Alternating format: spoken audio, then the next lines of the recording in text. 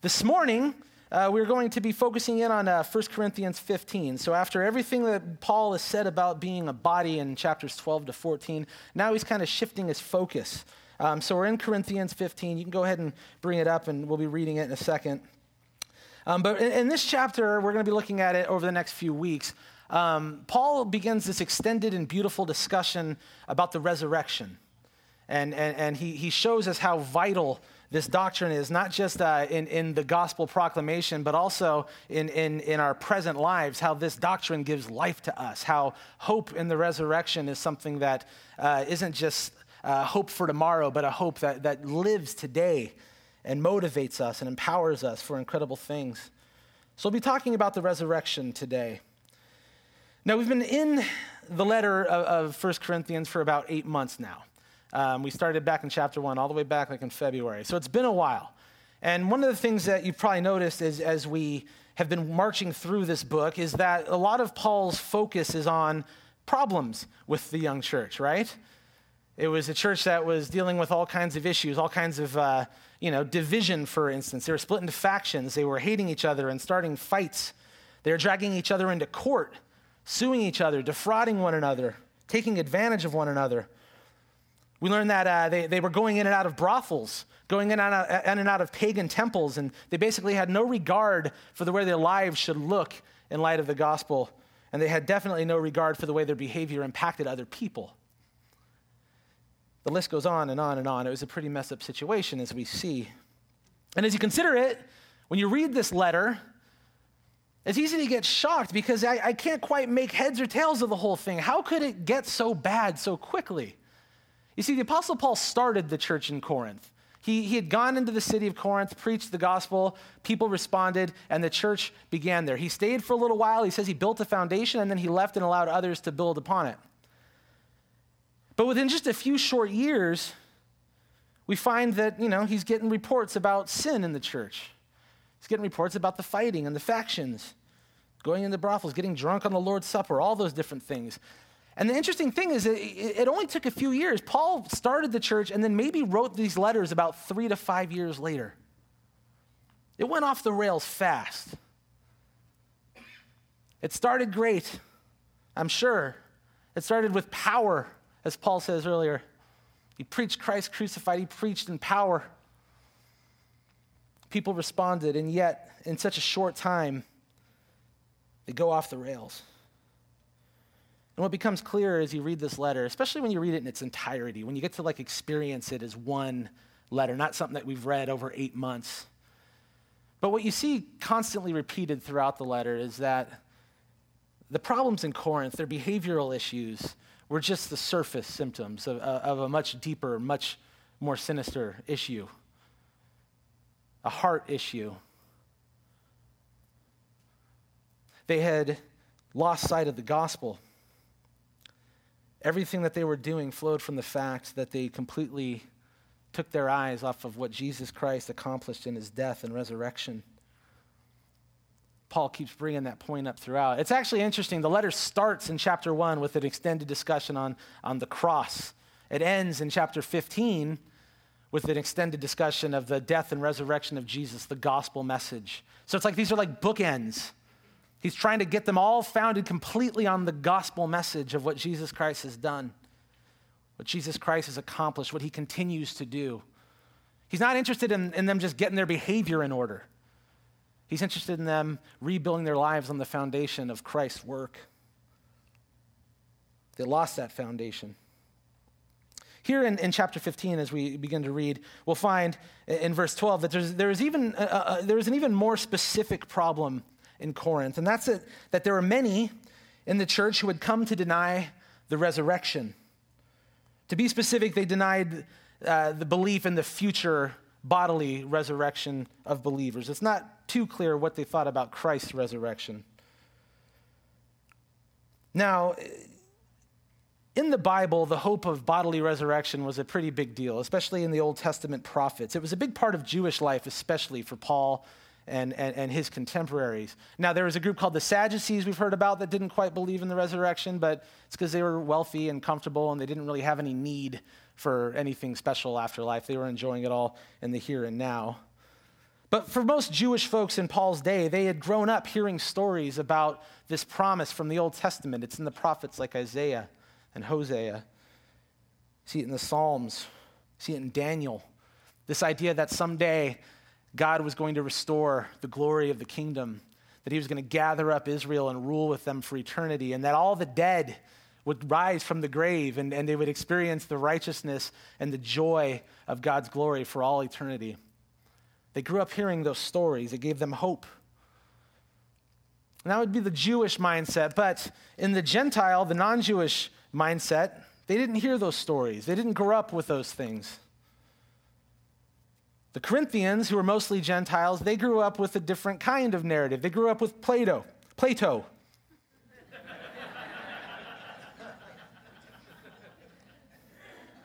Sorry. They grew up hearing about philosophy. And what we know, what's pretty clear, is that the philosophy of the day wasn't much interested in things like bodily resurrection. They weren't really interested in bodies, really, at all. It was all about the spirit. It was all about the mind. It was all about reason. A lot of these movements cared more about escaping the flesh and escaping the world and just kind of retreating into the world of spirituality, the world behind the world. And you can bet that the Corinthians were really influenced by that. In fact, throughout the letter, Paul makes different references to the fact that they thought that they were wise and they were caught up in all the wisdom of the world. So you can bet that they were really seduced and kind of dragged into all that and had a hard time letting go of their Greek philosophical assumptions. And yet, we know that Paul came to Corinth. We know that many of them believed. So somehow they had come to, experience the truth of the gospel, and yet we find that they had a hard time letting go of their philosophy, which apparently had led some of them to completely reject the promise of resurrection. It's likely that because they were wise and because they were, the rulers and debaters of the age, that they saw belief in the resurrection as gross, as foolish, as unsophisticated.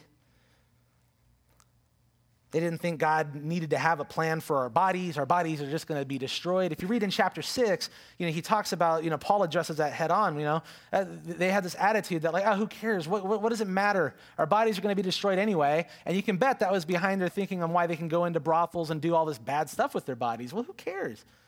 Who cares about our bodies? It's all about the spirit. Bodies don't matter. They treated their bodies like a rental car, or the way some people treat rental cars. It doesn't matter what I do to it. Doesn't matter long term. There's no consequences. And yet Paul is telling them that no, God cares greatly about what you do with your body. That's what he says in chapter 6. Your body is a temple of the Holy Spirit. You've been bought with a price. That's not even your body. Don't go unite it to prostitutes in the brothels. Don't go do that. So Paul's been addressing this issue head on all the way throughout the letter, and now it's kind of come to its climax. They've denied the resurrection, and for Paul, that's a big, big deal. As he's going to show through the chapter in a really masterfully crafted argument, he's going to show them that their denial of the resurrection has huge repercussions, that it completely takes them off the foundation that he had laid there. And when the foundation is broken, when the foundation is cracked, anything built on it is going to come down. That's what's going on in Corinth. They lost their sight. They lost their foundation. And they built up a new philosophical Christianity that had no need for a core doctrine like resurrection. Now, we got a lot of verses to cover this morning, and I promise I'll get to the first one eventually. In time. Patience. But I feel like we've already got something to consider here when we look at the example of the Corinthians throughout the entire letter. You see, they're set in their ways. Sure, they liked Christianity, but they had ideas of their own. They had their own thoughts. And as we see now, if some part of the Christian message didn't fit into their worldview, they just got rid of it. They had no need for it. It's foolish. It's unsophisticated. Who could possibly believe that? So they got rid of it. And what we'll see as we read chapter 15 is that what they ended up doing was actually cutting out a vital part of the gospel message with huge repercussions, leaving them without a foundation. And as we look at the Corinthians and this tendency, I don't know, if we stop and think about it, I think we'd see that the tendency continues in the church today. We still sometimes have this tendency to reject things that don't fit into our worldview, things that don't jive with our ideas. Sure, we might not reject vital points of doctrine like the resurrection, for example, although there's definitely plenty of people within the world that claim to be Christians and have completely gotten rid of the resurrection or the miracles or anything like that. They believe the Bible is just more about ethics and moral examples. You see that all over the place. But even outside of those corners, the rest of us are just as capable of ignoring the clear teachings of Scripture if they don't fit into our vision of reality. They don't fit into our views. We have our own ideas about this or that. I think throughout the Gospels, things like loving your enemies, things like putting aside your rights for the sake of others, the many warnings throughout the entire Bible about the pursuit of wealth and power and status and how that pursuit can lead you astray. The multiple calls to join Christ in humility and sacrifice, even if it means suffering. See, a lot of those passages, a lot of those concepts that come up a lot in the Bible, we tend to, we could find ourselves wanting to look the other way on those things because they don't fit our previously determined ideas. Our obsession with strength, with individuality, with self-reliance, with victory, with winning, with status, with power. So in that sense, it is possible that perhaps we're not always entirely different from the Corinthians. We can be just as influenced by our culture and by our own ideas. We could just as easily find ourselves tempted to get rid of the parts of the Bible that don't fit into our plans. Of course, as Paul demonstrates, we can't do that. The repercussions are huge. The Bible is meant to challenge us. It's meant to wake us up from our stupor, to pull us out of worldly patterns of thought and living and life and behavior. It's meant to do that. And instead of rejecting it, we have to let the Bible set the course for us. We have to let the story of God get rid of the parts of us that don't fit, rather than doing it the other way around. So let's start reading in chapter 15 and verse 1. Paul says, I will remind you, brothers, of the gospel I preached to you, which you received, in which you stand, and by which you're being saved, if you hold fast to the word I preached to you, unless, of course, you believed in vain. For I delivered to you as of first importance what I also received, that Christ died for our sins in accordance with the Scriptures, that he was buried, that he was raised on the third day in accordance with the Scriptures, and that he appeared to Cephas, that's Peter, then the 12. Then he appeared to more than 500 brothers at one time, most of whom are still alive, although some have fallen asleep. Then he appeared to James, then to all the apostles, and then last of all, as to one untimely born, he appeared also to me. For I am the least of the apostles, unworthy to be called an apostle, because I persecuted the church of God. But by the grace of God I am what I am, and his grace toward me was not in vain. On the contrary, I worked harder than any of them, though it was not I, but the grace of God that is with me. Whether then it was I or they, so we preached, and so you believed. So as we see here, Paul's idea is I'm going to remind you. I'm going to get you started. I'm going to take you back to first base. Right? It's like who was that football coach? This is a ball, right? We got to start at the beginning. We got to start at ground zero, at step one, the gospel message. This is what I gave you. This is what I preached to you, he says. This is what you heard. And he does this amazing thing there. You might have noticed that he goes back and forth from like the past tense to the present tense and future tense. I preached it to you. You received it. You stand in it. You'll be saved by it. Showing them that this gospel message, this foundation that he laid there is timeless. It's the true yesterday, today, and tomorrow. It doesn't evolve. It doesn't change from one day to the next. Paul doesn't adjust his message when he goes from one city to another. The gospel message, that is, the gospel message stands. The gospel message is set. It's the foundation. I preached it. You received it. You stand in it, and you'll be saved by it. It's the same yesterday, today, and tomorrow. So what is this gospel message? Gospel is a word we use a lot. right? It's a word, my whole life. I knew how to use the word gospel. I didn't always necessarily know what it meant.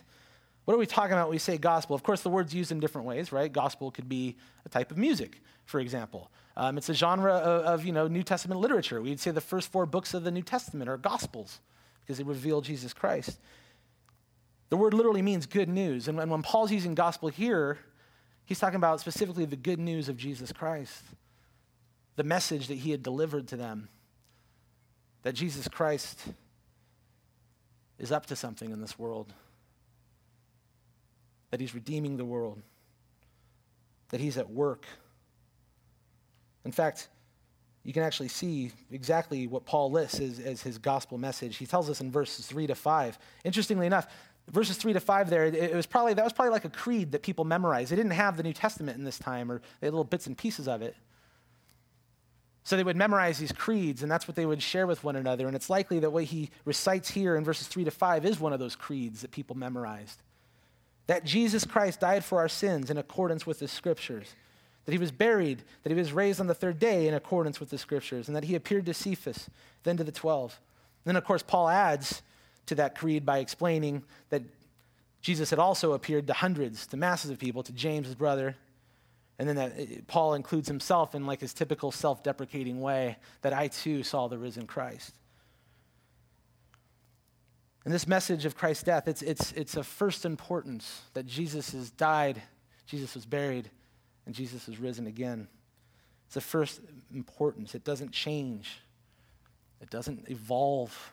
It's the central message of Christianity. It was the same back then. It's the same today.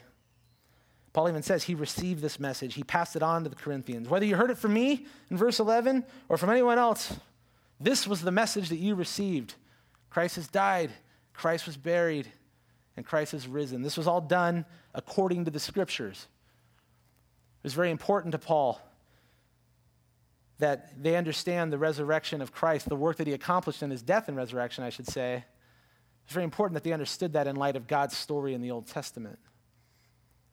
They wanted to make sure that people saw the gospel as not as this new story, this new beginning, but the climax of something that God has been up to from the beginning of creation, to redeem and restore creation, to undo the work of sin and death.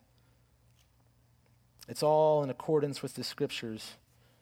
And in Jesus Christ, we're seeing the climax of this story. This has been the proclamation of the church from day one. And I'm kind of belaboring that point because it's a big deal. The gospel doesn't change. The message of salvation doesn't change. The belief that has bound the church together for 2,000 years has not changed in these core doctrines. Every now and then you'll see, when you're flipping through the channels, you'll watch the History Channel, you'll read maybe, poorly researched books like, the Da Vinci Code, for example, and they'll claim things like the resurrection, other core values of the church, that those things they developed over time. They were added much, much later. But as Paul demonstrates here, the gospel message was the same from day one. It hasn't evolved. It wasn't added in the 3rd century or 4th century or whatever Da Vinci Code says. Sorry, I'm like 10 years behind in my anger about the Da Vinci Code. I know I was supposed to be mad about this like in 2003, and I got to catch up on my Christian outrage. Have you heard of this Harry Potter book that kids are... But yeah, the message of Christ hasn't changed. The message of salvation, this death and resurrection of our Savior, has not changed. Not until the Corinthians got involved anyway and tried to change it. So Paul now has refocused the Corinthians on the gospel message, reestablished them, brought them back to the foundation that he had laid there some 3 to 5 years earlier. But now what he's going to do is hypothetically indulge the Corinthians of their foolish thinking. He's going to say, okay, let's assume for a second that you're right, that there is no resurrection. And he's going to use like a series of hypothetical arguments to show them how foolish their thinking is, how much damage that does to the gospel proclamation, to the church itself, to salvation itself, how dangerous it is. So he indulges in their thinking and he shows them, let's carry your thinking through to its logical conclusion. If you're going to say there's no such thing as bodily resurrection, why stop there? And so he goes into a series of attacks here, starting in verse 12, and some of it's pretty striking, so brace yourself. Now, if Christ is proclaimed as raised from the dead, how can some of you say that there is no resurrection of the dead? If there's no resurrection of the dead, then not even Christ has been raised. And if Christ has not been raised, then our preaching is in vain and your faith is in vain. We are even found to be misrepresenting God because we testified about God that he raised Christ, whom he did not raise, if it's true that the dead are not raised. For if the dead are not raised, then not even Christ has been raised. And if Christ has not been raised, your faith is futile and you're still in your sins. Then all those people who have fallen asleep in Christ have perished. And if in Christ we have hope in this life only, we are all people most to be pitied. So he pushes their rejection to its logical conclusion and shows how much damage that thinking does. If there's no such thing as bodily resurrection, then clearly Jesus himself could not have been raised from the dead. If you guys are right, Corinthians. And we have some real problems if that's the case, because first, our gospel preaching, everything we've said is in vain. Their belief is in vain. Further, in verse 15, everyone that proclaims the gospel would be a liar, misrepresenting God, misrepresenting the truth. Their faith, our faith, would be futile. We would still be in our sins. Guilty. Verse 18, everyone who's already died, he says they will have perished forever. And then finally, verse 19, all of us who have given ourselves to this gospel message, who have embraced this belief, we should just be pitied. These are striking statements. But he's showing them that when the foundation of the gospel is busted, the whole thing comes apart. Belief matters. Belief matters because it'll unravel in our lives. Without the resurrection, the preaching of the apostles would be reduced to a bunch of empty lies. The cross loses all its power. You see, the Romans, they crucified a lot of people in that era. And yet what makes Jesus different is the fact that he endured the cross, that he scorned its shame, that he was risen again, that he sits victoriously at God's right hand now. If Jesus would have stayed in the tomb, if he had not been risen, then there would be no gospel to proclaim. There'd be no good news. There'd be no church. There'd be no sacrifice for sin. The story of Jesus would be the story of a false Messiah who stood up to the empire and died, who lost. And if that's the case, this church, these people that have based their lives on the teachings of this Jesus, it's all in vain. See, he's not interested in a version of Christianity that gets rid of the gospel, that gets rid of the work of Christ and bringing us life eternal. He's not interested in the versions of Christianity that you see today that just take all the moral rules out and say, hey, let's just try to live to this and get rid of all these other doctrines. Paul's not interested in that. Why? Because that's not the gospel he received. That's not the gospel that built the church, that established faith in Corinth and in other cities in the New Testament, that spread throughout the empire that we sit in continuity with 2,000 years later. That's not the gospel. We can't mess with these things. When the foundation's gone, it all crumbles. And we'd be worthy of only pity for giving ourselves to such a lie. So he shows them the errors in their thinking. He shows them the terrible consequences of this denial. And then, thank God, verse 20, he shifts from that bummer that we just read to the amazing truth of the resurrection, to the awesome reality of what Christ has done, for what it means. Verse 20, he says, but in fact, Christ has been raised from the dead, the first fruits of those who have fallen asleep. For as by a man came death, by a man has come also the resurrection of the dead. For as in Adam all die, so also in Christ shall all be made alive. But each in his own order. Christ the first fruits, then it is coming those who belong to Christ.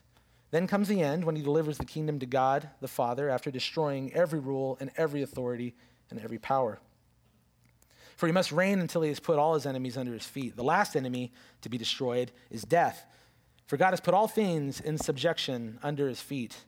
But when it says all things are put in subjection, it is plain that he is accepted, the one who put all things in subjection under him.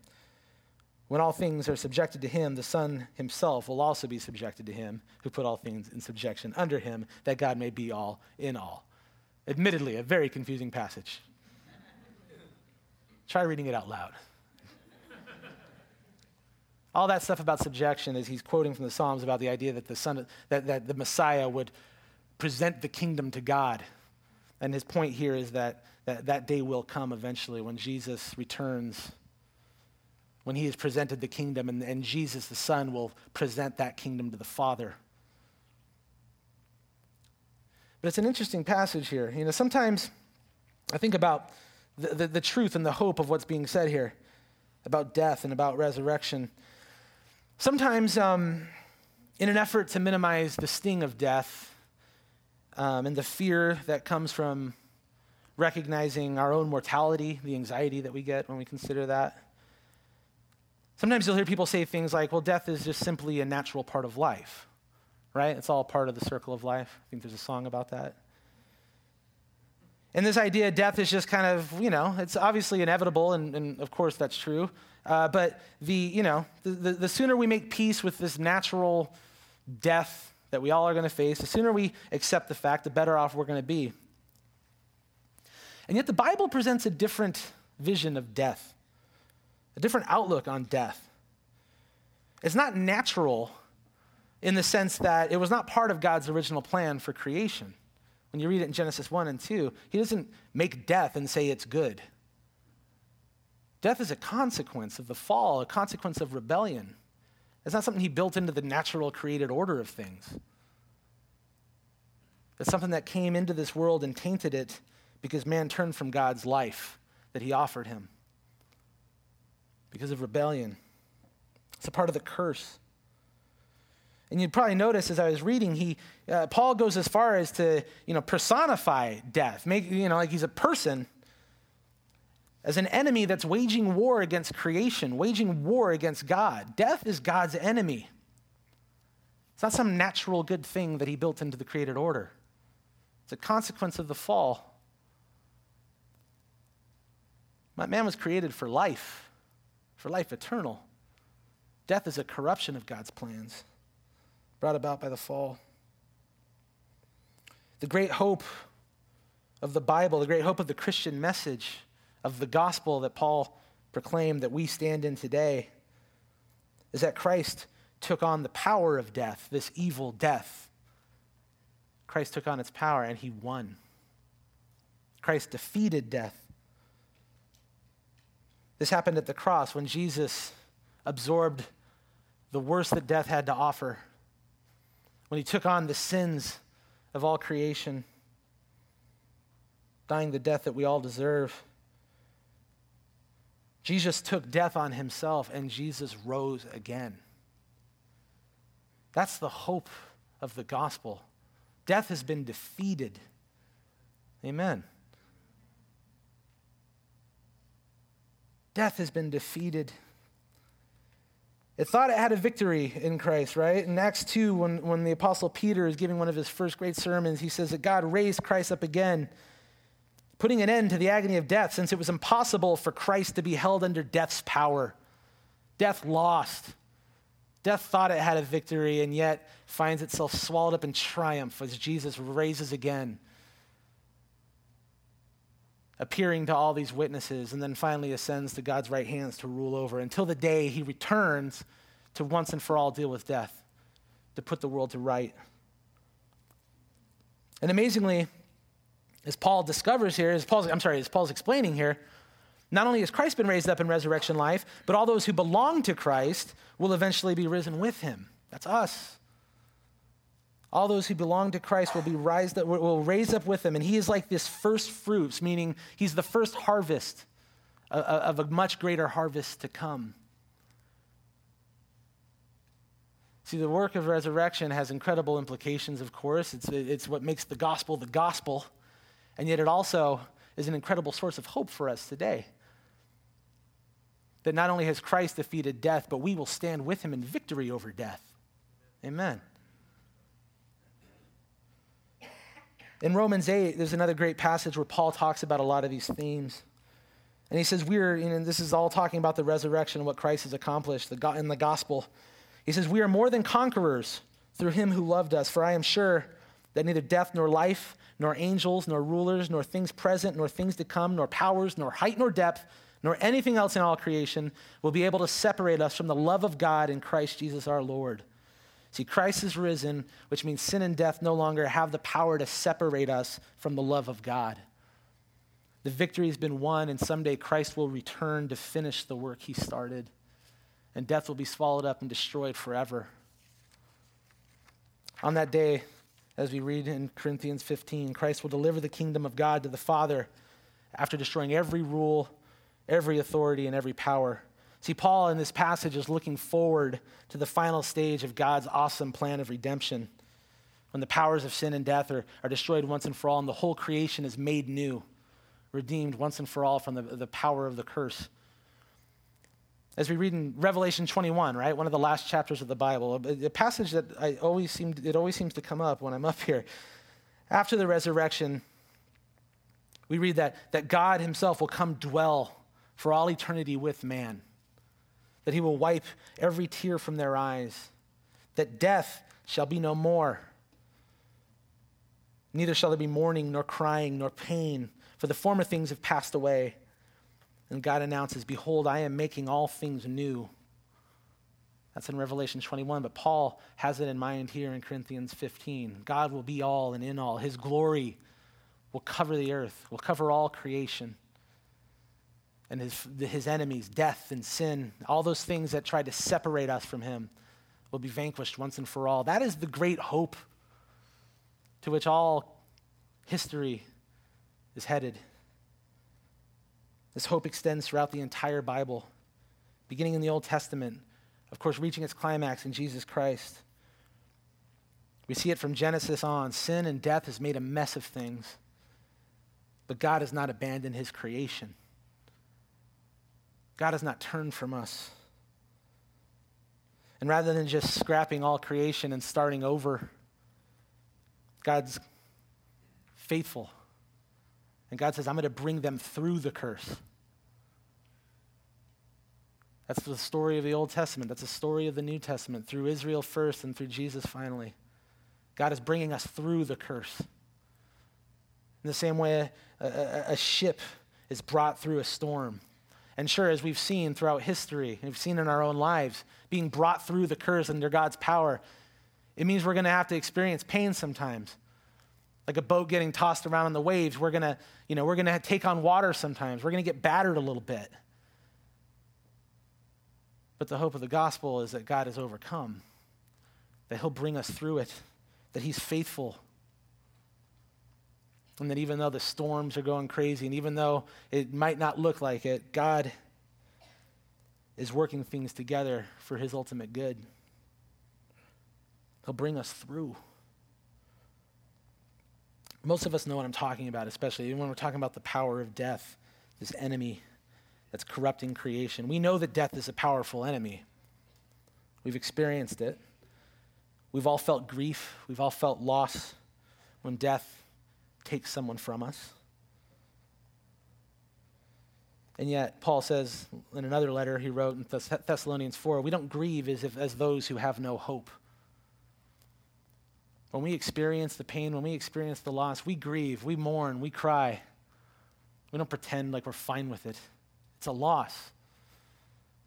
But we grieve as those who have hope, that know that death cannot separate us. Death has already been defeated.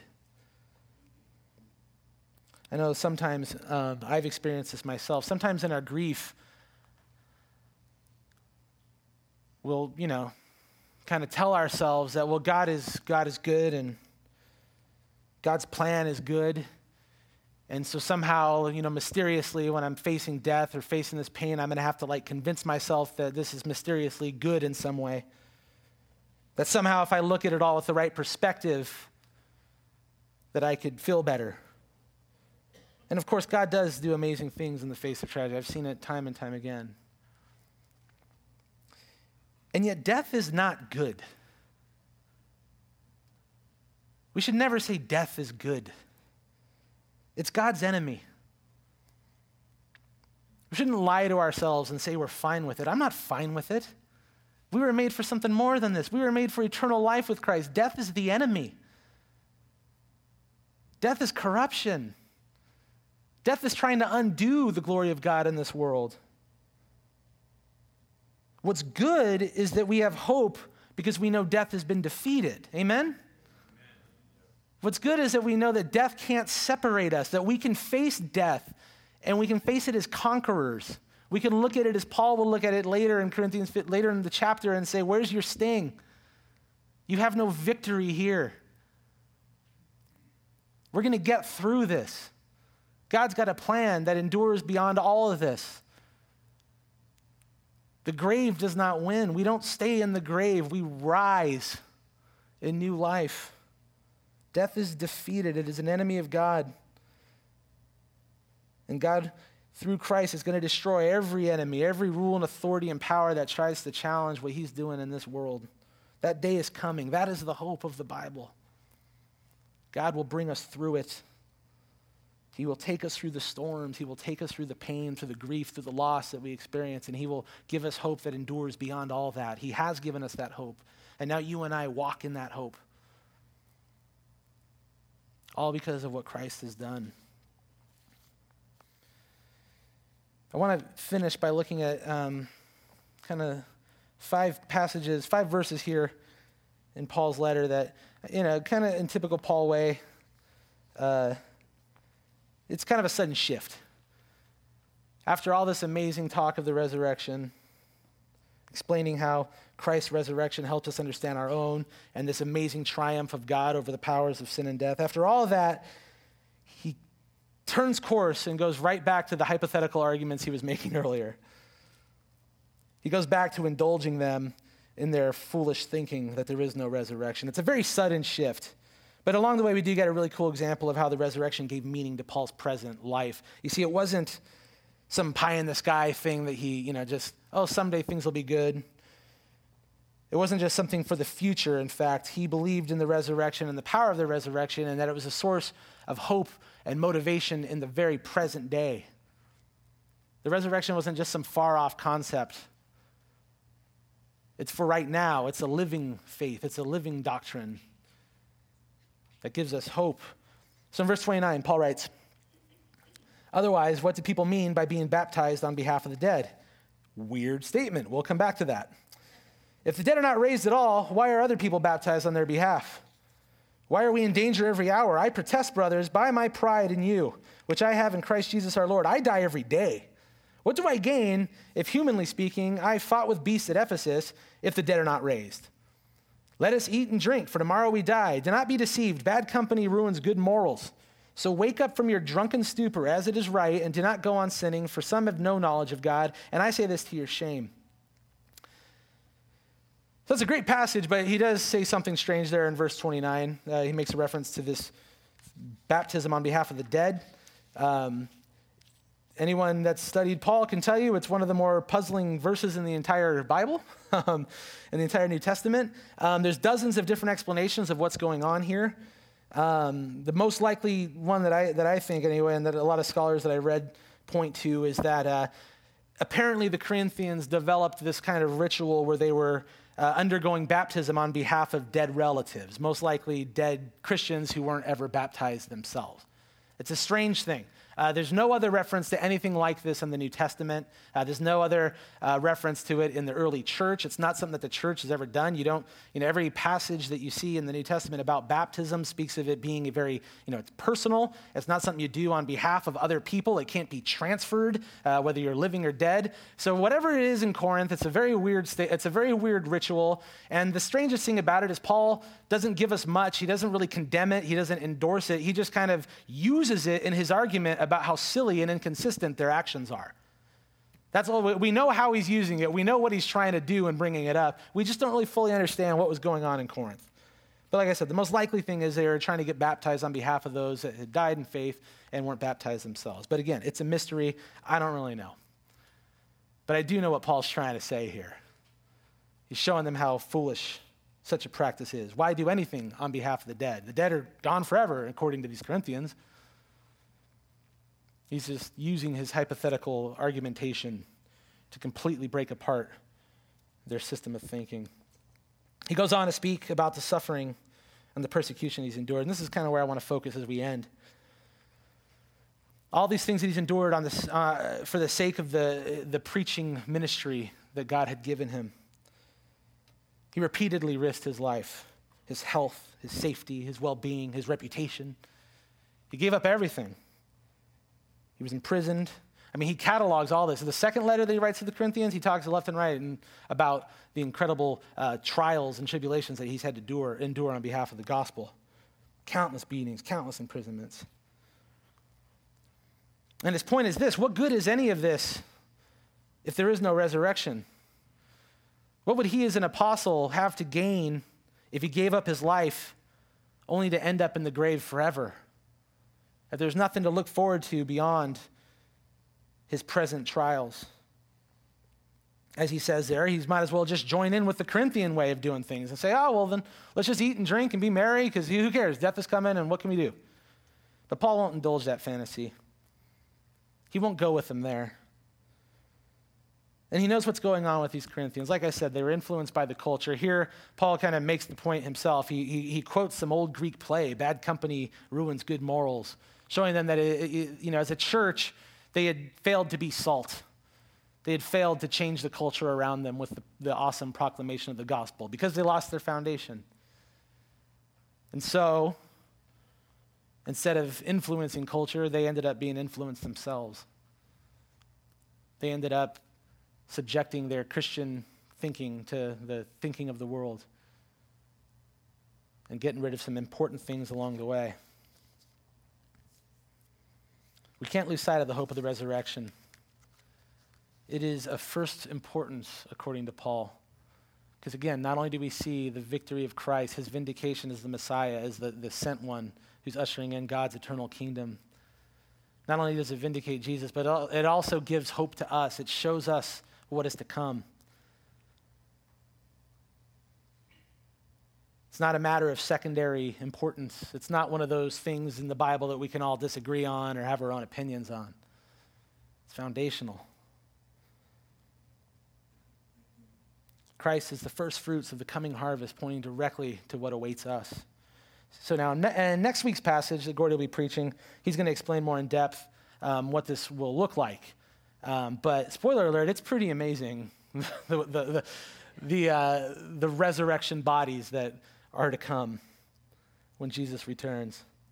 If you're like me, you grew up with a different vision of heaven. We got it from like cartoons, like the Wile E. Coyote version, where we're going to spend all eternity in Cloud City, and we're going to be, floating around wearing white robes, and we're going to be see-through, and we're going to have harps, and it's just going to be that kind of thing. But the Bible has a much better vision for eternity.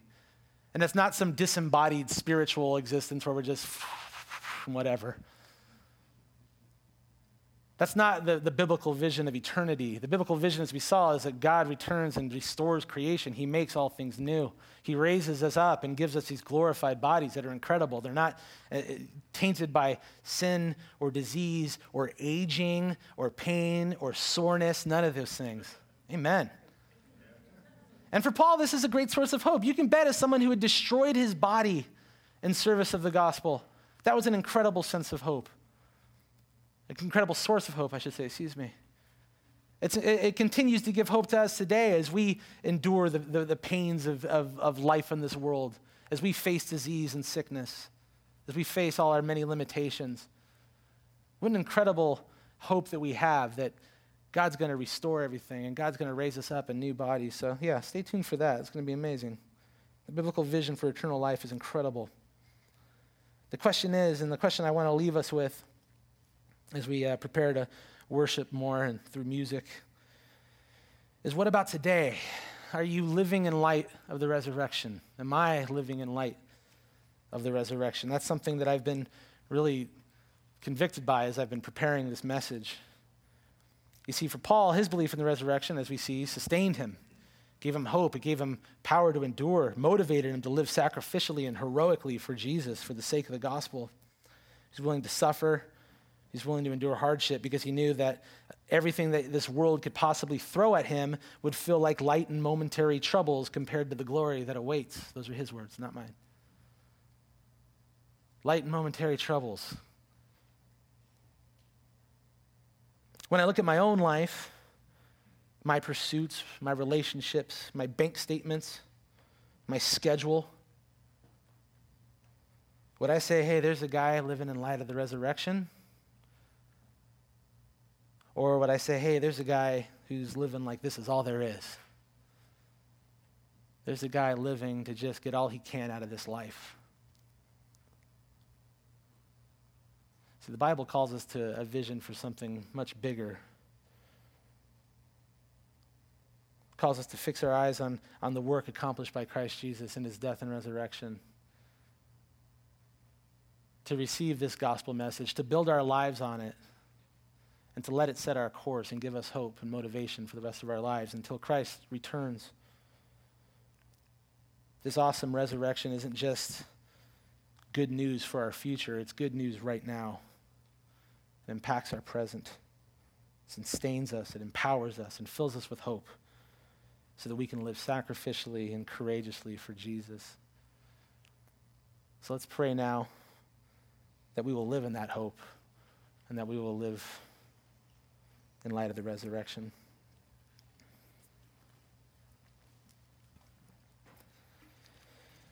Oh, Father God, we do just pray that you would fill us with your Spirit. Give us eyes to see what you're doing in this world. Give us a compelling, amazing vision of your victory, of what you've accomplished and what you continue to accomplish. Remind us every day of where this is all heading. Remind us of your work in this world, the new creation that's coming. And I pray that we would today and tomorrow and every day until then, that we would work for that new creation, that we would live in light of not only what you've done, but what you continue to do. I pray that we would be like Paul, that we would be empowered to do amazing things because we know what you have done and what you will do. I pray that we'll be filled with such hope, that we will be heroic in our actions, that we would embrace suffering and sacrifice, knowing that anything we endure in this world is like light and momentary troubles compared to what awaits. It's in Christ's name we pray. Amen.